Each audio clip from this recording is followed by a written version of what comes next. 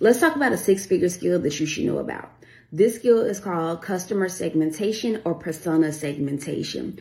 Oftentimes, as businesses are looking to streamline their processes and systems and really to create self-serve education platforms for their customers to teach them about their products and how to use them, when we start thinking about who gets what as customers, we start thinking about how do we segment our customers, and customers can be segmented in a lot of different ways.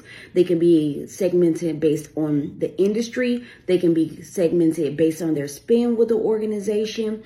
And a lot of times different decisions are made based on the customer segmentation. So being able to analyze this data and make decisions based on it and help a company actually streamline some of these processes can turn into a lucrative role for you. So make sure you learn about it. It's called customer segmentation or persona segmentation. Bye, you guys. Shortcast Club.